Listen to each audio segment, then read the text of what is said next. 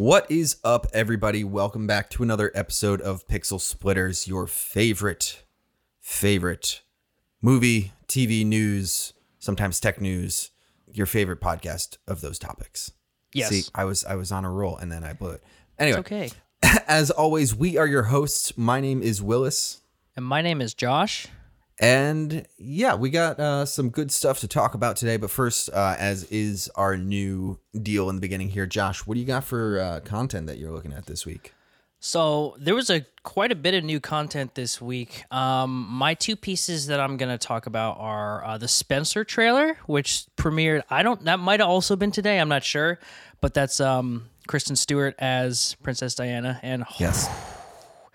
that looks like it's Oscar going to be a contender for heater. sure. Yes.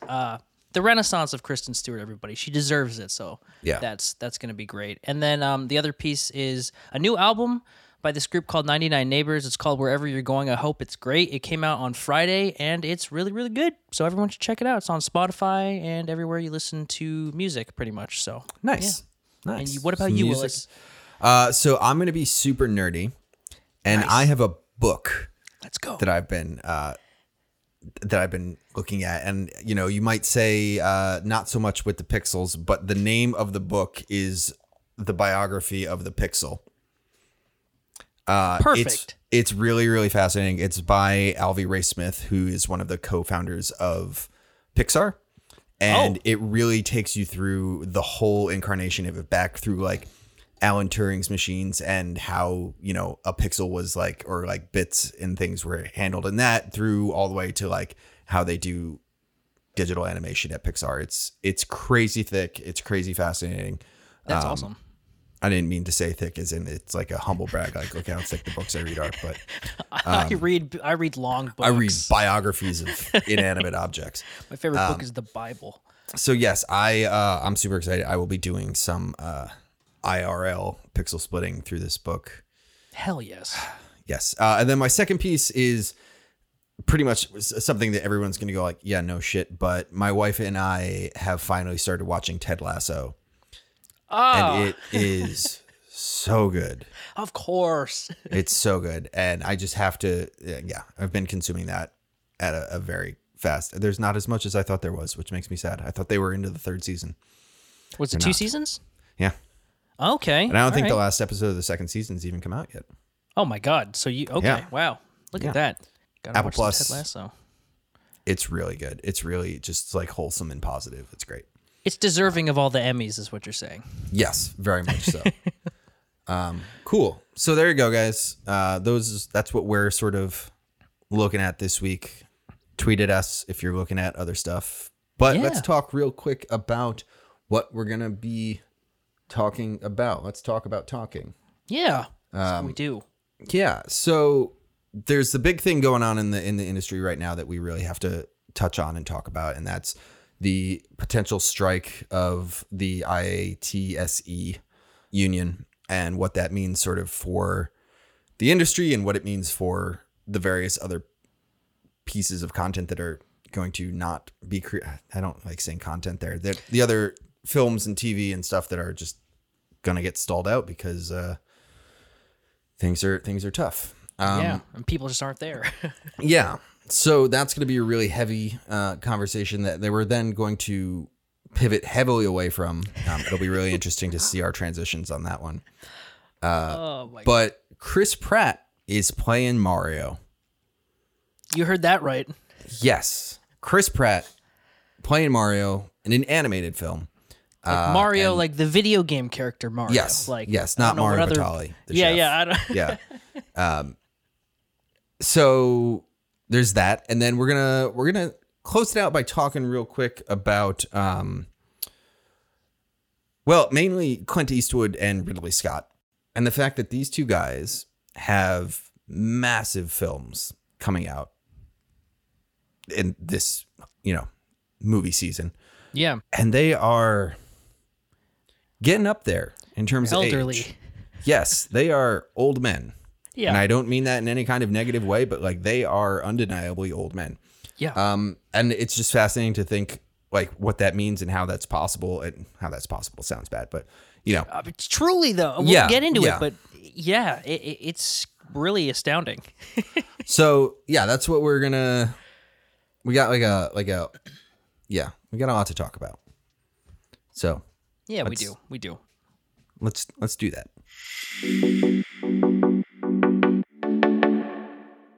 All right, so the Hollywood strike, everybody. Yes, Hollywood strike. That may or may not happen yet. We're not sure. It may. Yeah, I'm just repeating what you're saying here. So to give like a basic understanding of what's going on, and this is going to be pretty high level because there's a lot going on here. And Josh, keep me honest when I start saying stuff, but sure. So the IATSE, which is the International Alliance of Theatrical Stage Employees, one of the biggest unions in entertainment, you know, covers not just like film and TV production, but also like live events, you know, I guess live events is the only other thing I have off the top of my head, but yeah, like stage productions and stuff like that. Yeah. So they are getting to a position where their contracts with a lot of, with their arrangements with major motion picture, like production companies, those contracts are running out. And because not only of COVID, but of just the general shifting in the industry, like they are of the opinion that what's in that contract currently is no good, and they want a whole kind of sweeping adjustment to it, and are threatening to go on strike if that's not discussed and found to an equitable solution. So yeah.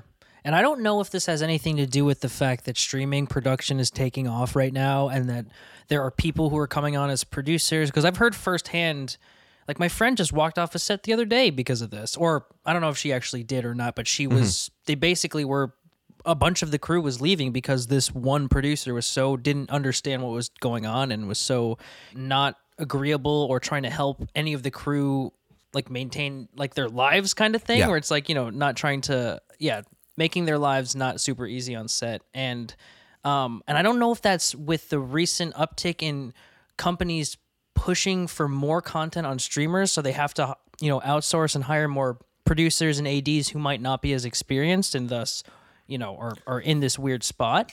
Because I think that's part of it, but I think that's also the whole streaming thing is part of the equation, because there's a lot of productions that are being considered like new media or like streaming projects that don't pay as much. Right. You know, that like don't think they should be bound. And it's like, you can see, to take Netflix for an example, and I'm not necessarily calling them out on anything specific, though I'm sure they're a part of this. Undoubtedly.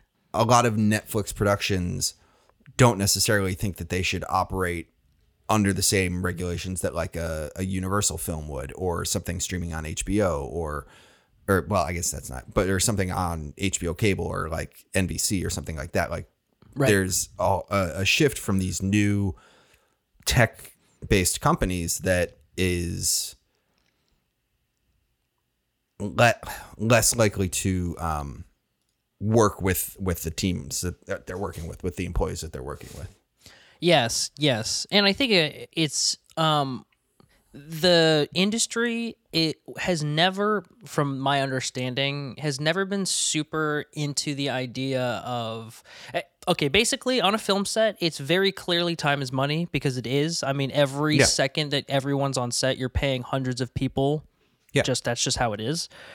But it gets to a point where, you know, you said you've worked, what was it, 30+ hour shift? Yeah. My longest film set day was 36 hours. Yeah, that just is super unsafe. Like that doesn't make any sense. And that's just how it is. I mean, 12 to 16 hours is pretty standard. Like a 12-hour day is what you would be expected to be doing going in, which that even from the get-go is having any kind of family or like life or anything like that outside of that, you know, especially if you consider it's usually a 6 and a 1 where it's like 6 days in a row and then one off. Yep. And I used to do those days or those weeks and those months. And it's like, you know, 8 a.m. to 8 p.m. every day on set, usually with travel on each side. Mm-hmm. And then you have one day, and that one day comes and you're like, okay, well, I have to like do laundry. I have to do all of this stuff that like there's 0 hours in the day for me to actually do. Yeah. And then you're back on. Right. So that's kind of like the the harmful working conditions. It can be hostile. It can be hostile. Yeah. That seems to be their main kind of thing. Like what they're sort of looking at to read off of their information here is excessively unsafe and harmful working hours. Yeah. Mm-hmm. Unlivable wages for the lowest paid crafts. Mm-hmm. Yeah. Especially like you talk to PAs and things like that, craft people where they're usually first one in, last one out. Those are usually 14 to 16 hour days standard. Mm-hmm. And it's, I mean, I don't know what it is these days, but when I was PAing back in the early 2010s, like it was like, yeah, for like $100-$150. Yeah. And the thing that's crazy is like, that's what's expected of people that are breaking into the industry. It's like, well, you'll do things for free. Like the amount of jobs I've done for free or for no money or for very little money for like 12 to 15 hours, it just is the way it is because if you're not willing to do that in that industry, I mean, there's plenty of people who will. Yep. Yes, exactly. So to continue, unlivable wages, consistent failure to provide reasonable rest during meal breaks, between work days and on weekends. That's kind of what I was just touching on. But there's also things where it's like, you get like a 10-minute break. Mm-hmm. Like all of the, bigger union. Well, we're just diving into being a PA now, but where it's like, everyone breaks for their half-hour lunch or whatever, and you actually get 10 minutes because you have to help them set up and break down and, all that. And then workers on certain new media streaming projects getting paid less, even on productions with budgets that rival or exceed those of traditionally released blockbusters. Right. So like Netflix making things like The Irishman, hot off the presses topical reference there. But, for like $250 million, and they're like, well, no, but it's like new media. So like you get $60 and, Yeah, it's not really a film set in the traditional sense, even though it definitely is. Like, yeah. So I guess what we're kind of getting at is like these things have been around for a long time, and they've only deteriorated as like more and more productions are made. Yeah. So this had to come to a head at some point. It had to. So we'll see. It's been really actually kind of inspiring to see all of the other unions in Hollywood, like the Cinematographers Guild, the Editors Guild, all these major that, represent most of the major players in there in the industry, stand up with them and say, hey, yeah, like if you guys go on strike, we'll go on strike too. Yeah. And I think like months ago, Roger Deakins and a whole bunch of like really famous DPs, they all signed something way before this that said, the hours, I think it was just pertaining to the hours, but they're like, the hours are absolutely unbelievable. Mm-hmm. And which is so true. I mean, Deakins is what, in his 70s or 80s, right? Yeah. And he's the DP, he's the cinematographer. So like he will be there all day pretty much. And there are and it's crazy because there are documentaries about this kind of stuff, that are a decade old at this point that have like, like here's a story about this guy who was like working on set and like did 12 days in a row. And on the 12th day was so tired, got in his car to drive an hour home and drove off the road, flipped his car and died. And it's like, it's, these things are real. These are real people's lives, but and that's not even to mention that people straight up die on set. Like that happens. Crew just like drop from heat exhaustion or heart attacks or strokes. And then I've read stories of people who are just like, and basically you're told to just kind of get them out of there and don't call anyone because it could mess up your production insurance or whatever. And so there's a lot of shady things that not like massive budget pictures will do, but like there's so many productions going on. That stuff just happens because they're trying to skirt rules and there's so many people to be accounted for. It's just, and so, you're right. This was going to come to a head. And of course, in the time of people being more like not afraid to stand up for themselves, especially when it's just downright, like it's just a human rights issue. Yeah. This is the time where this is going to come to a head. And there are plenty of filmmakers who are willing to give you a set that's like that. like Yeah. the new age filmmakers, like that's who, they're not the ones who are Yep. like, yeah, we're gonna go all the way through the night, and that's not the way they do it. Well, that was the case on my 36-hour day there. It was a tag team director group. So it was like two, I think they were brothers, that, one came, directed for 12 hours, left, went home, went to sleep. The other one showed up when the other guy left, directed for 12 hours. And we were all just kind of like, I guess this is kind of a fucked up way to run things. But yeah. It's just, it's crazy the amount of stuff that people in the film industry will take because that's the dream. And it's not just, I also feel like people don't truly understand, like, it's hard work. Yeah. Like, it doesn't matter what is like area you're working in, whether it's, set deck or whatever, craft services. Yeah. It's hard work all day long, and things are moving fast. And it's like, again, time is money, and you feel that shit. Yeah. And so I'm glad that this is happening right now. Yeah. And that so many people are on board. Like, just Well, and it's funny because it's like we're saying all of this stuff and we haven't even mentioned the fact that like all of these people have been doing this through like COVID and the pandemic. Yeah. Like, you know what I mean? Like all of this stuff, like we're just saying like, oh yeah, this is all screwed up. Like, True. This is way too much work for anybody. And it's like, also like we're still in the middle of a global pandemic. Like, Yeah. yeah, like of course these people like deserve to have their voices heard, and like it's real. So to shift for a second, it's really interesting to consider the other side of this.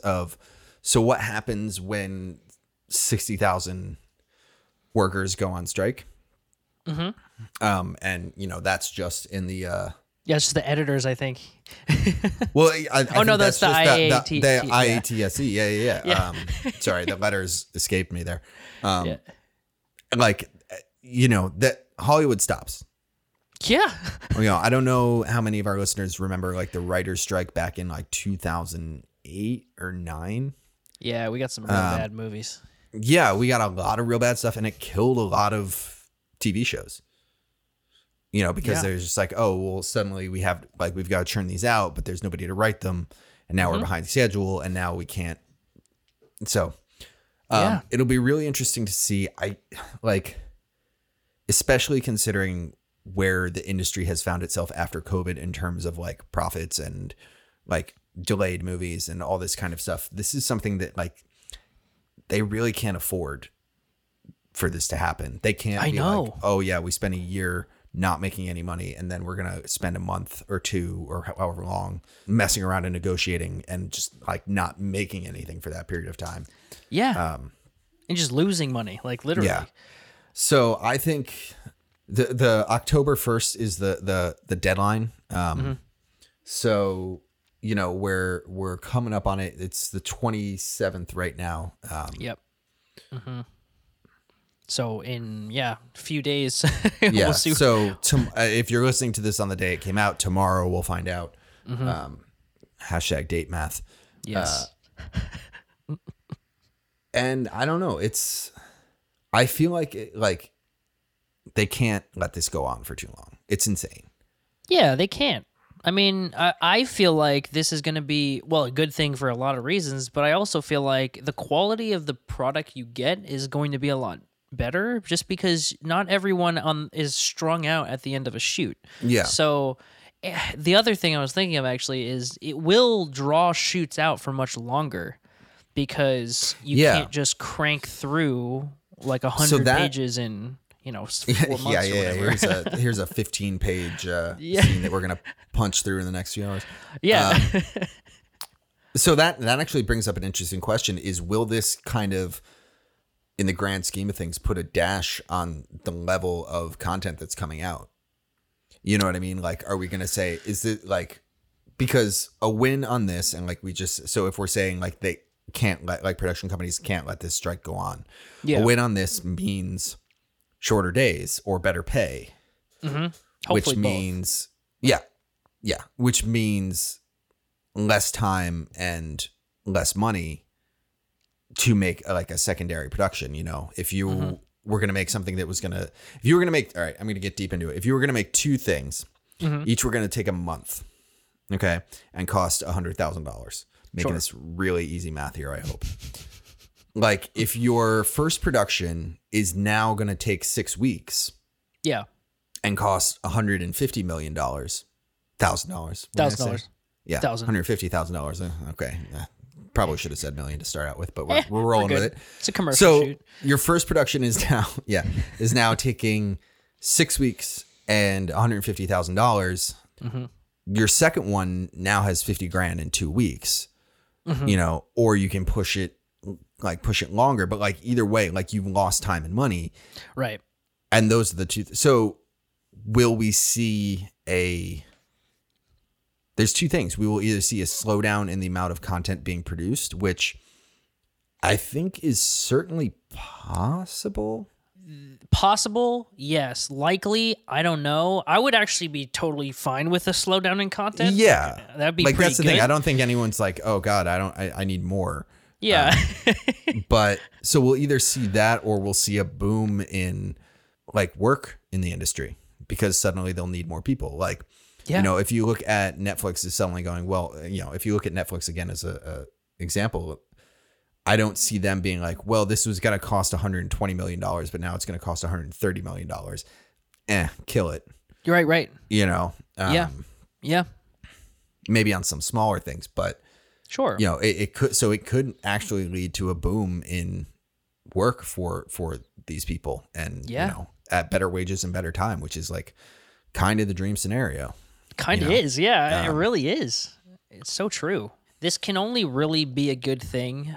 Whether or not, it'll definitely affect a lot of things, especially in the planning stages of making a film and budgeting things out, because you can't just say like, we're going to run through 4 days and no one's going to sleep and we're going to get a lot of shit done. But again, I think that will just make the quality of the production go up. Yeah. Because you're not having people, when people are exhausted, when I'm tired, I don't care or know what's going on. Like if I'm at that point of exhaustion, who knows? I'm probably fucking up left and right. Yeah. And so many of these people probably are. So I can only think that this is going to improve the quality of things that are going to be coming out and maybe not having to go back and do reshoots as much, or I don't know. Like corrects mistakes in post. Like, right. Exactly.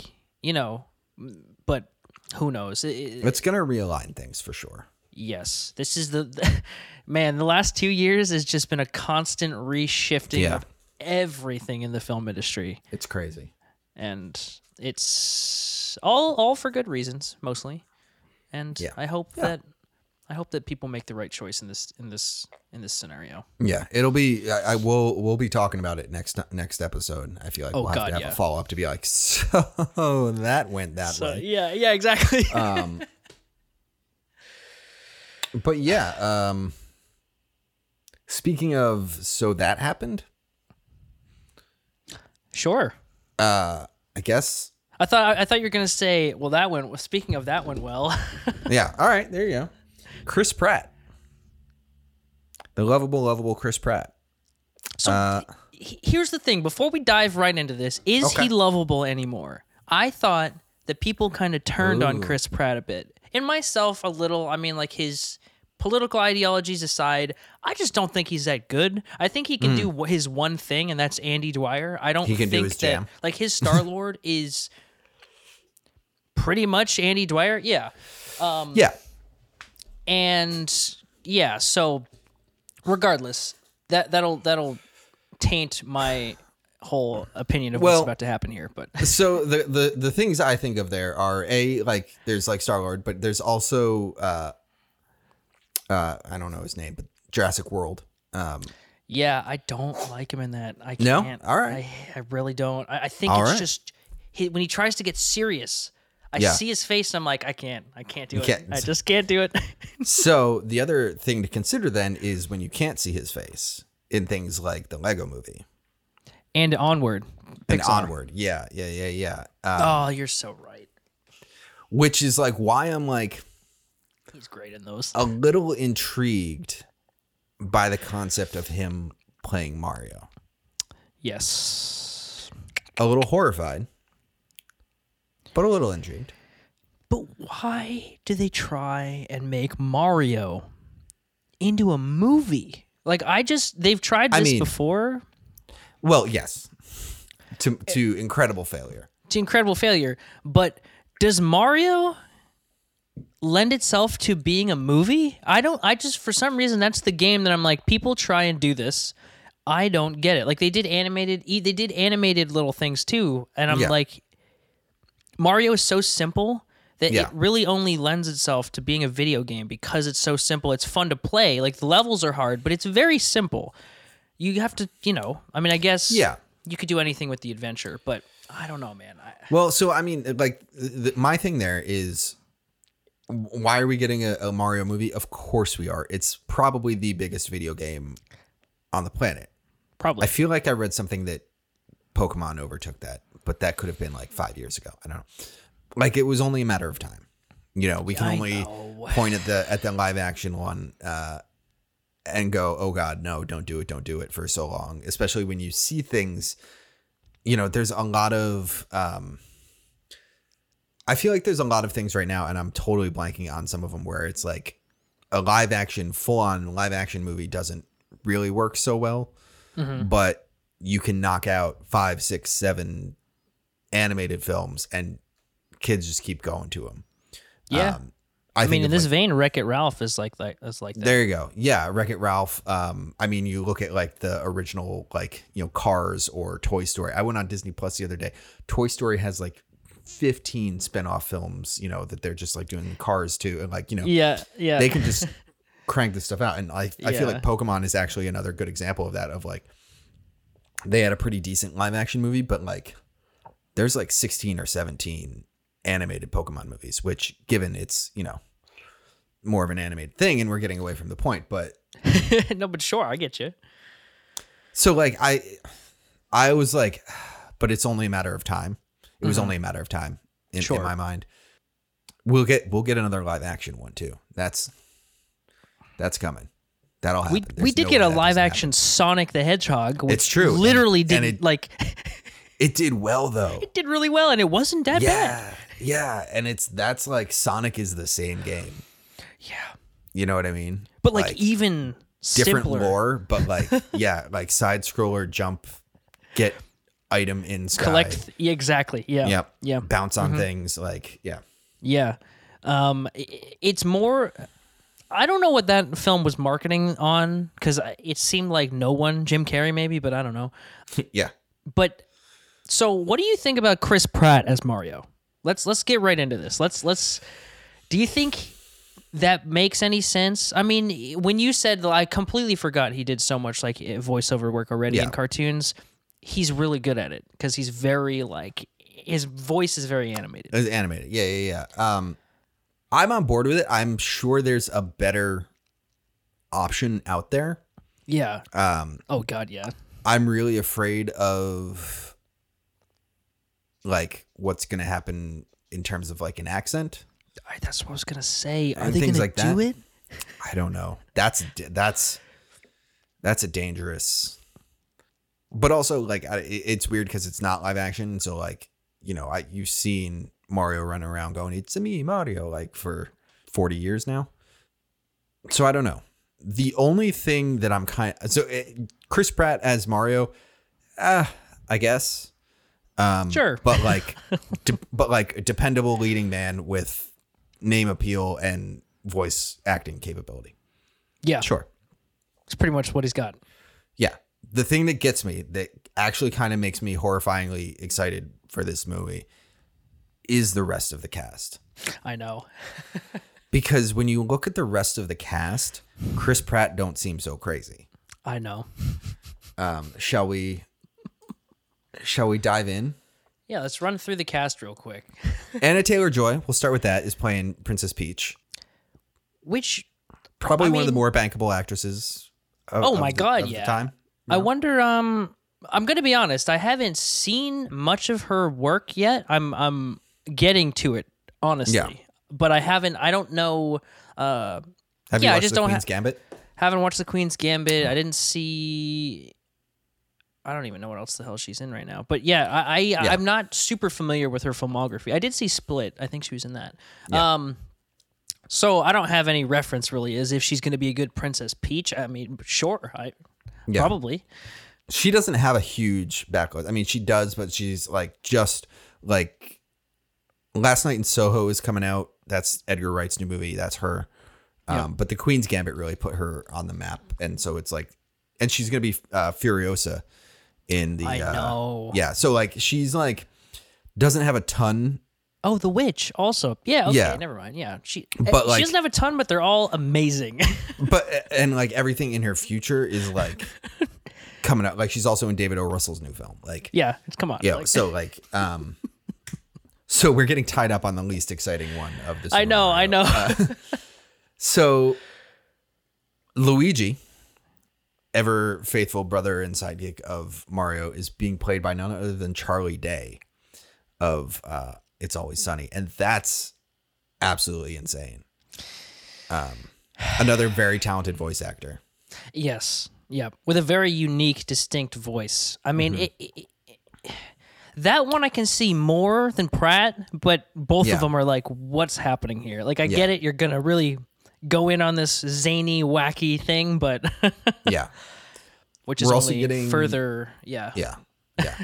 We're also getting Keegan-Michael Key as Toad, which I think is inspired. I think that's fucking hilarious. Incredible. Like it's, like that's exactly what Toad sounds like in my head. Yes. I'm like, I don't care what anybody says. Like that's, and then we're getting Jack Black, the famous Jack Black as Bowser. It's interesting, like looking at this list because there's a couple others we'll get to, but like it is also just like kind of save for a couple like people that are known just kind of for what their voice is. Yeah, totally. Totally. Like half these people were in the Lion King reboot. Like, yeah. Like Charlie Day, like sounds like Charlie Day. Seth Rogen is playing Donkey Kong. Yep. Awesome. So awesome. That's perfect. Which I'm into, but I'm also like, but Seth Rogen, whenever he's in something animated, it's just like, oh, that's Seth Rogen. He's got Seth Rogen. Like gravel that like, and then Fred Armisen is playing Cranky Kong, which is going to be, those are the two, Fred Armisen and Keegan-Michael Key, I feel like are like really talented voice actors who are going to disappear into Toad and Cranky Kong. 100%. But I don't know. It's, I mean, I'm going to watch it. Of course. I'll watch this over the Lion King, like not the original, but like, and I don't even know, like the filmmakers aren't like, I mean, they've done stuff, but they've done like lots of animated, like Teen Titans Go and like Scooby Doo and like stuff like that. So at least they know that, but it's a weird thing because I'm like, everything about this production to me says that it's gonna be just like a small, like straight to DVD or straight to streaming. Like, oh yeah, like let's put out a Mario movie for the kids, like and then we'll put out a Zelda movie for the kids, but like everything about this points to it being that kind of thing, except the insanity of the cast. Right. Which really makes me think the that budget they're is going to like the cast kind of situation. Yeah. So I don't know. And we'll see. I mean, we're gonna watch it. Who knows where it's gonna come out on? Like, is it gonna be theater or? I mean, it's gotta That's true. Is it? Do we know who's making it? I don't know. Universal. Oh, okay. All right. And Illumination Entertainment. Wow. Universal's getting Chris Nolan and Mario. Soon to be together. That's their end game. They're creating an extended universe. Yeah. Can you imagine a Chris Nolan Super Mario Brother movie? I literally can't. They're all just walking around in suits, like shot in IMAX. Yeah. Oh God. Yeah. I don't know. I feel like they might. I feel like people aren't into Chris Pratt. Like I've seen a lot of people being like this, and honestly, it's mainly because of they're not Italian thing, which I know Mario and Luigi are probably not voiced by Italians in the game, but they have a distinct Italian accent. And if they're named Mario and Luigi in the movie, which they are, I mean, you don't have to be Italian if you're named Luigi, but like, I mean, so I wonder. Statistics would suggest, yeah, exactly. So I'm very not concerned, but I'm very I Yeah. want to see how they're going to play that, because I feel like they're just going to do the accents, which Yeah. will be problematic, I feel like. Yeah. Yeah. I don't know. It's interesting. It's like, this is going to sound bad, but I'm like, oh, like we should get Italian American voice actors. And then I'm like, is it going to just feel like a mob movie then? I know. You get like Harvey Keitel and yeah, like, yeah, they just be like New York. yeah. That's the thing. You would have to get like That- an Italian, like Yeah. someone from Italy. Yeah. I mean, like, it is one of those things that it's not a hard piece of writing to like be like, oh yeah, I was born in Italy and moved here when I was 4 and have no Italian accent, or, you know. Yeah, totally. Oh, that's true. That's true. It's weird though, Yeah. because I'm like, like I say that and I'm like, it could tip either way of, well, oh, what do you mean Mario and Luigi don't have their Italian accents? I know. It's a very fine line to be struck here. They've clearly chosen already which direction they're going to go. I can't wait to see the first trailer. I honestly I just can't. hope it's like insane. I just hope it's like, you know, Balls to the wall. It can't Yeah. not be. I mean, with the Yeah. cast, it's like, oh my God. Oh my God. I mean, Jack Black alone as Bowser is like amazing. I don't know. I know, which, yeah. Basically, folks, we don't really know what else to say about this. Yes. It's, there's nothing else It's going to to say. happen.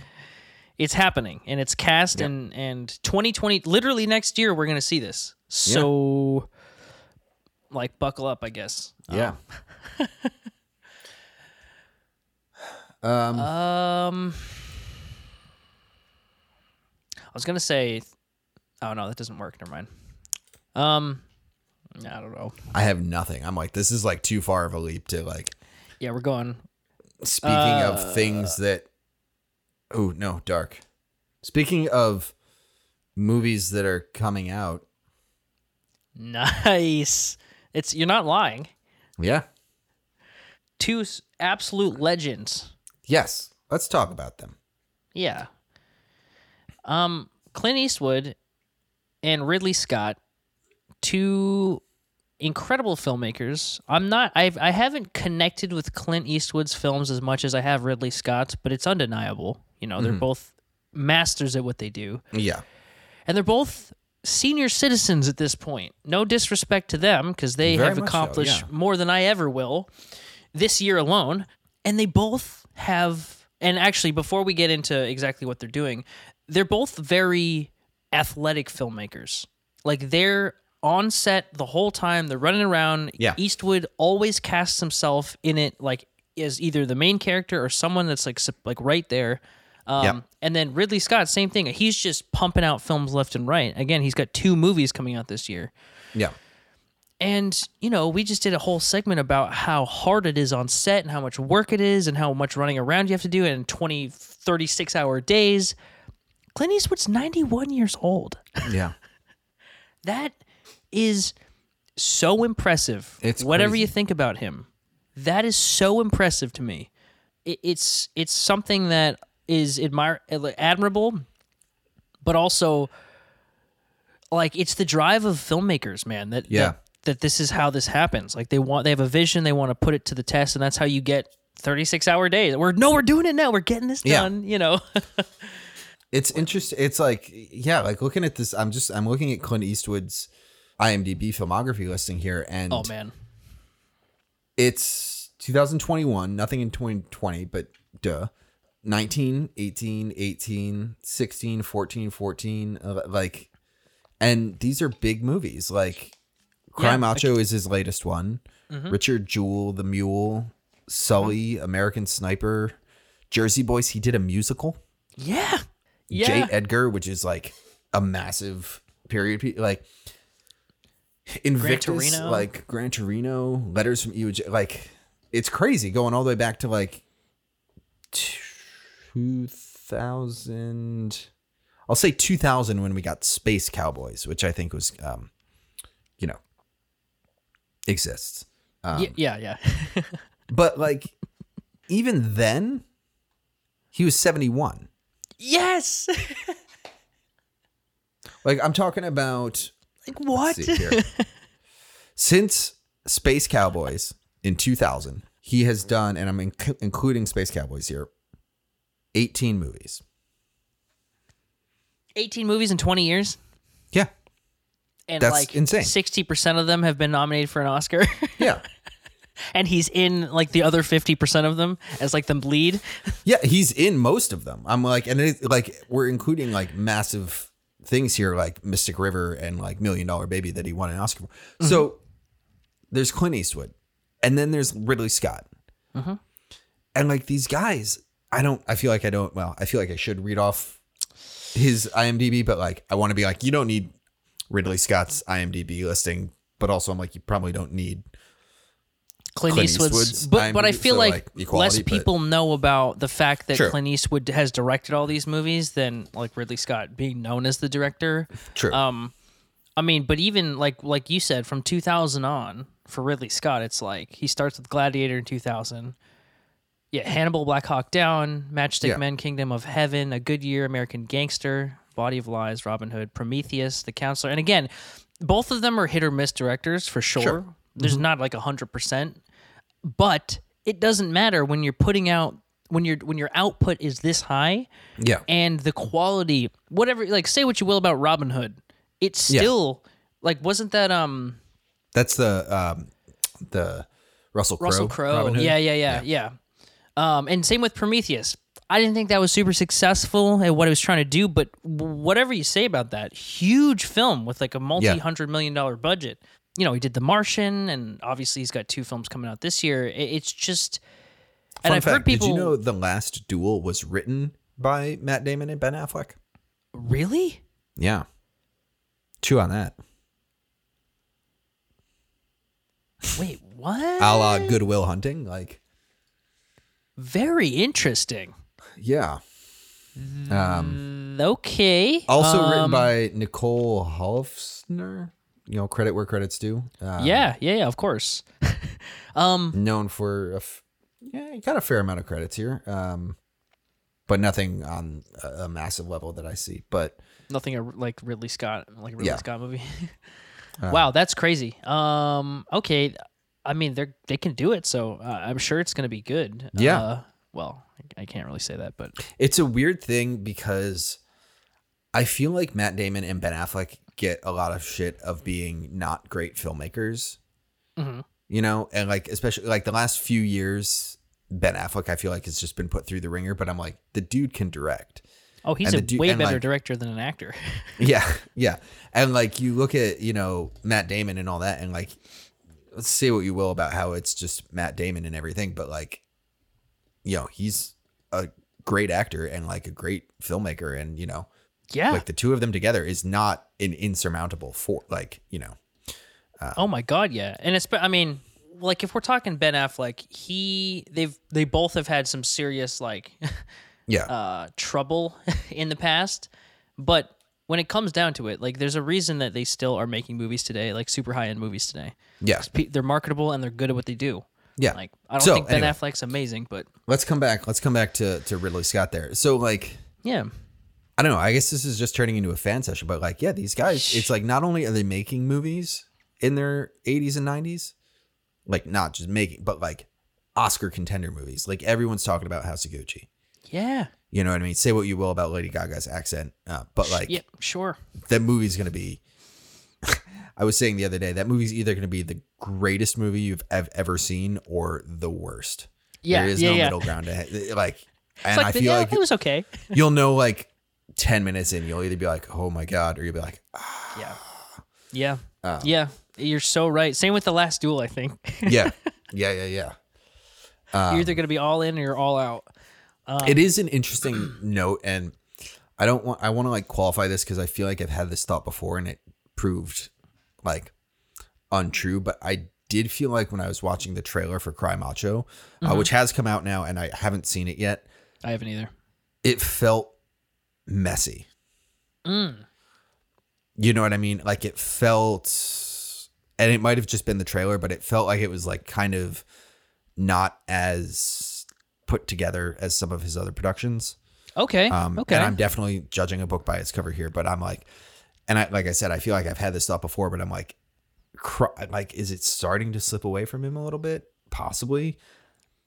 Like no one could blame him. He's 91. I was gonna say if he's starting his descent at 91, yeah, I think he's doing okay. But it's very possible. Yeah, it'll be really interesting. And this, get morbid here for a second, but it'll be very interesting when, I suppose either of them, but when Clint Eastwood dies, yeah, what the movie that all of the headlines mention is gonna be. You know what I mean? Like Clint Eastwood, star of or director of X, dead at 140. True. Because I want to say Good, the Bad, and the Ugly. That's what I was going to say. Dirty Harry, but also could say $1 Million Baby, which he won an Oscar for, or Mystic River, or any of number of his. It's probably going to be one of those few, but like. But you could go down the list and say any of them and be like, yeah, that's and the same with Ridley Scott of, yeah. Do you say director of Prometheus? Do you say director of Gladiator, for which he won an Oscar, or like Alien? Yeah. Alien? Like, what do you, when you're just known? I apologize for saying Alien third. You said Prometheus first. Yeah, I don't know what happened there. If anybody comes out and says Ridley Scott, director of Prometheus, dead at whatever age, they will PrometheusFanClub.com. Yeah, exactly. Yeah. But that's an interesting thought, and it's really any of these filmmakers that are like Tarantino or Wes Anderson, like, not that they're gonna die anytime soon, but it's like when you have a run like that, like I don't know how Kubrick was, or like Hitchcock or any of those guys were known, like, oh, this person. Or you you could get into weirder ones like Peter Van Hoven, where it's like, director of RoboCop or director of Starship Troopers. Oh, I'm like, that could go either way. Both of them, literally both of them. Probably RoboCop. I love probably that movie. RoboCop. Bigger in the zeitgeist, but yeah.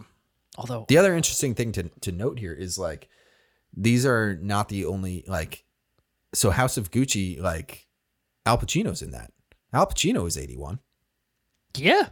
It's like, it's there's this whole generation of film from like the 70s, and I'll fold Marty Scorsese and Robert De Niro and, I don't know, I guess Harvey Keitel if I'm listing that kind of.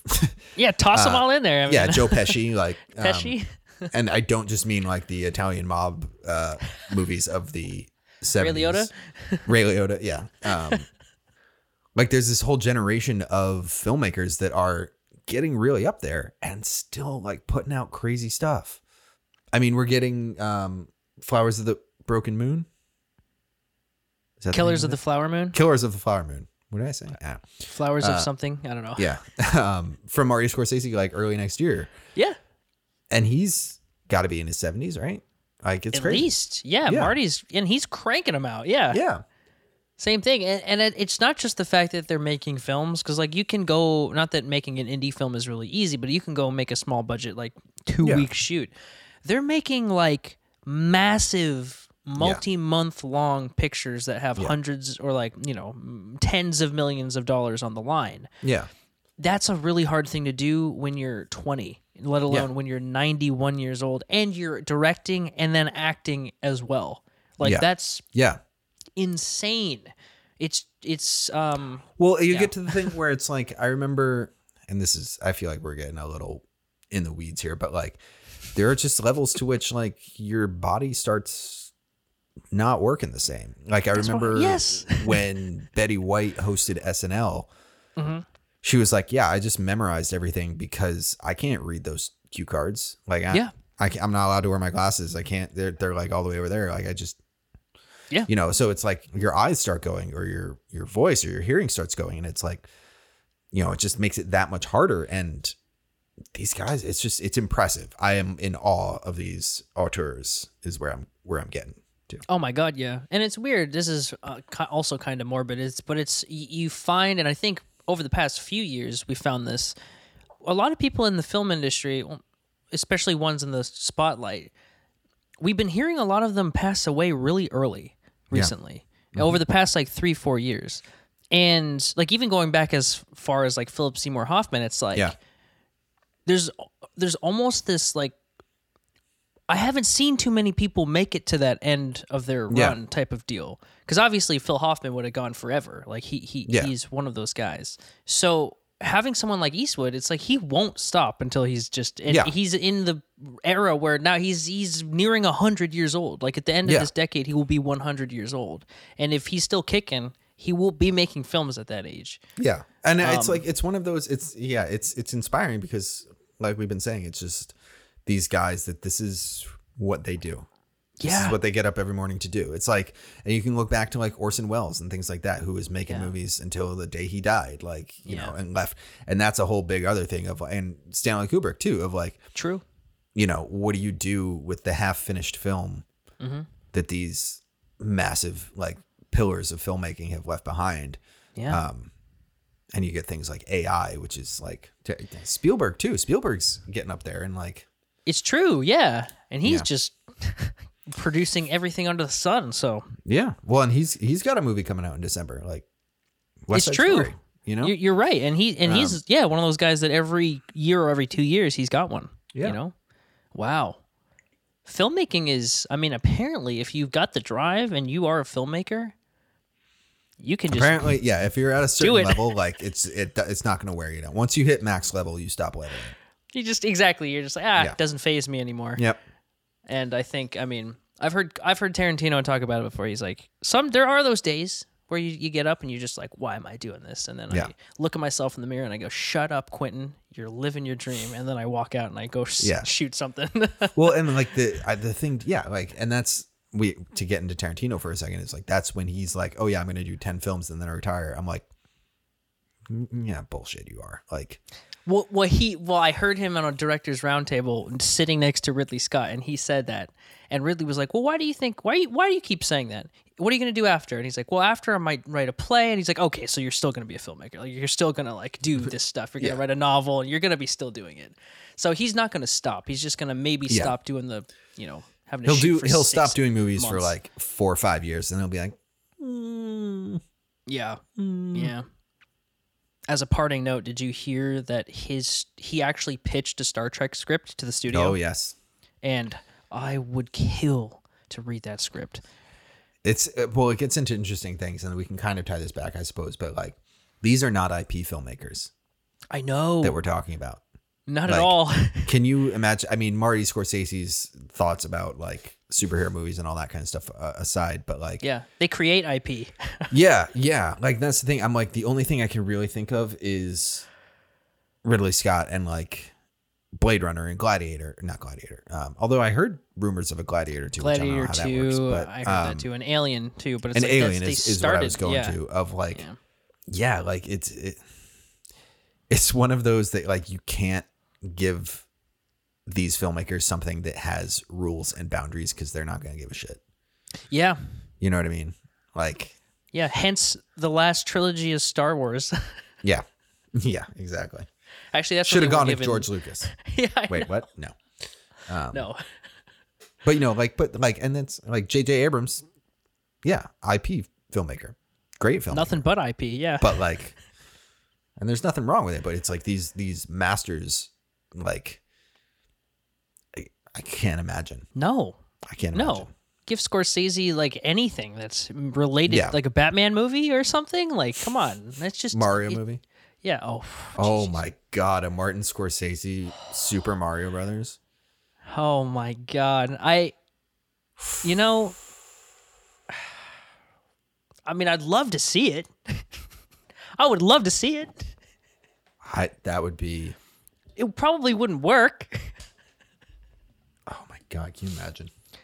I'm imagining it right now, and it's Animated or no? No, I don't think so. Does Marty do animation? I don't think he did does. Hugo. Which was like 90% mostly kind of animation. Yeah. That's true. That's true. I could see like Spielberg doing a Mario movie or something. Marty.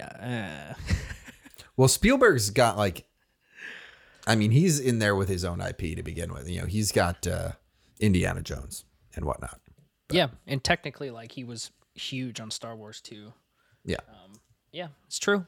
It's true. They create, they don't take. Although what am I saying? He fucking did like Jaws, which was a book, and Jurassic Park, which was a book, and never mind. Minority Report, yeah. Did you see the comments from Denis Villeneuve that was like, superhero movies are all just copy paste? Did he say that? Yeah, it was like a whole big thing. He was like, oh yeah, superhero movies, I don't really like them because they're just copy paste of some other superhero movie. And like the general response to from everyone was like, dude, you just directed a Dune movie. Which is like a remake of an 80s movie that's a making of a book. Like, yeah. Yeah. Talking about like copy paste. Yeah. I get what he's saying. It was like when Scorsese was like, oh, they're like carnival rides, which he walked it back and was like, I love carnival rides. Nice say. Yeah. But I get it. It can be like when you get into the Marvel weeds, it is very copy paste. Like there's very little that differentiates some of the Thor movies from some of the Cap movies and like Guardians 2. Or like or Iron Man and Captain Marvel, or like the same thing. Ant-Man, like they try, but it makes sense for that type of thing. And they're printing money, so just keep it up, keep the train going. Yeah. So that's That's what we got, guys. We got industry news this week. We had all tech news last week. We had to wind it back, get back into the filmmaking stuff. So yeah. So let's bring it back there. Recommendations. You got a recommendation for us, Josh? I do have a recommendation.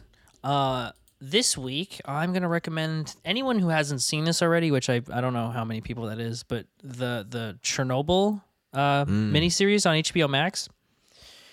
I don't know how else to describe it except for saying that it's pretty much perfect. Even though there's a lot of issues in terms of the fact that they're Brits playing Russians and stuff like that, but they did it for the sake of brevity and for the sake of the story. Yeah. But yeah, Johan Renck directed. Jared Harris stars with Stellan Skarsgård, Jesse Buckley. I mean, it's basically the lead up. It's a recounting of the lead up, the disaster, and then the fallout of the Chernobyl meltdown of the reactor. Yeah. And it is harrowing. It is beautiful, and it really shows you what the hell was going on there. You get like a much more real sense of exactly what happened and how the bureaucracy kind of just stalled everything and made it so much worse for the situation because people were essentially trying to, sweep it under the rug. So it's just, if you haven't seen it, I think it's 6 or 8 episodes. It's not very many. It is graphic. There's a lot of things that will upset you, but it's important to watch, and I think that everyone should watch it. So Chernobyl from 2019, streaming on HBO Max. And I think that's where it lives because it's an HBO thing. So that's where you have to watch it. Yeah. What about you, Willis? What do you got this week? Yeah. So my recommendation for this week is going to be a movie. Nice. And it's a movie that I kind of forgot about for a little bit, but then like realized that I hadn't really forgotten about it because I listened to the soundtrack of it all the time. And that is a 2011 movie called Drive. Oh, yes. It's starring Ryan Gosling. The edgelord. Yes, as Driver. And is basically a story about a guy living in Los Angeles that drives. Drives for stunts, drives for... he's a getaway driver for crimes. That's a weird phrasing. It's what it is, though, yeah. But it's one of those... It's one of those movies that the filmmaking really shines through. It's a very simple story, but it's very quiet. It has the main character doesn't say a lot, and it's got great performances from Ryan Gosling. Carey Mulligan's in it; she's fantastic. Bryan Cranston in what I think was one of his post Breaking Bad movies. I think you're right. But then, I said Albert Brooks, but Christina Hendricks, Oscar Isaac, Ron Perlman, Oscar Isaac's in that movie. Yeah, really when he was like a big name. So but it's really fascinating. It's really well done. There's some like weirdness around it of people wanting to emulate the character, even though the character is not really a great person to emulate, a la Tyler Durden kind of thing. True. Not on that level, but there's like he's not a great dude, but He's not a great dude. No. yeah. No. But such a good movie. The soundtrack is excellent. Once you get past the one song that's like really just in your face about what you're supposed to be feeling in that movie. Yeah. But yeah, that's my recommendation for this week. I really want to rewatch this movie because I caught myself listening to the soundtrack yesterday. So That's awesome. That's a great recommendation. I've not seen Drive in years, and that was right in the era where there was a lot of those movies coming out where it's like kind of the brooding. I think he was in a lot of those movies too. But yeah, amazing performance, Ryan Gosling. The opening scene there's such anxiety built into it, and there's maybe 10 words in the whole opening sequence. It's crazy. When he pulls under the overpass, Yeah. oh my God, it's so crazy. good. It's from the moment he sets the watch in the beginning, you're just like, So, based on a book by James plays South, it which so is well. also really good. Oh, I didn't know that. Okay. Yeah. Gotta check that out then. Short book. I think it's only like 100 pages. I read it a couple of years ago. Oh, I'm picking that up then, Yeah. like today. Awesome. Cool. All right. That'll bring us home.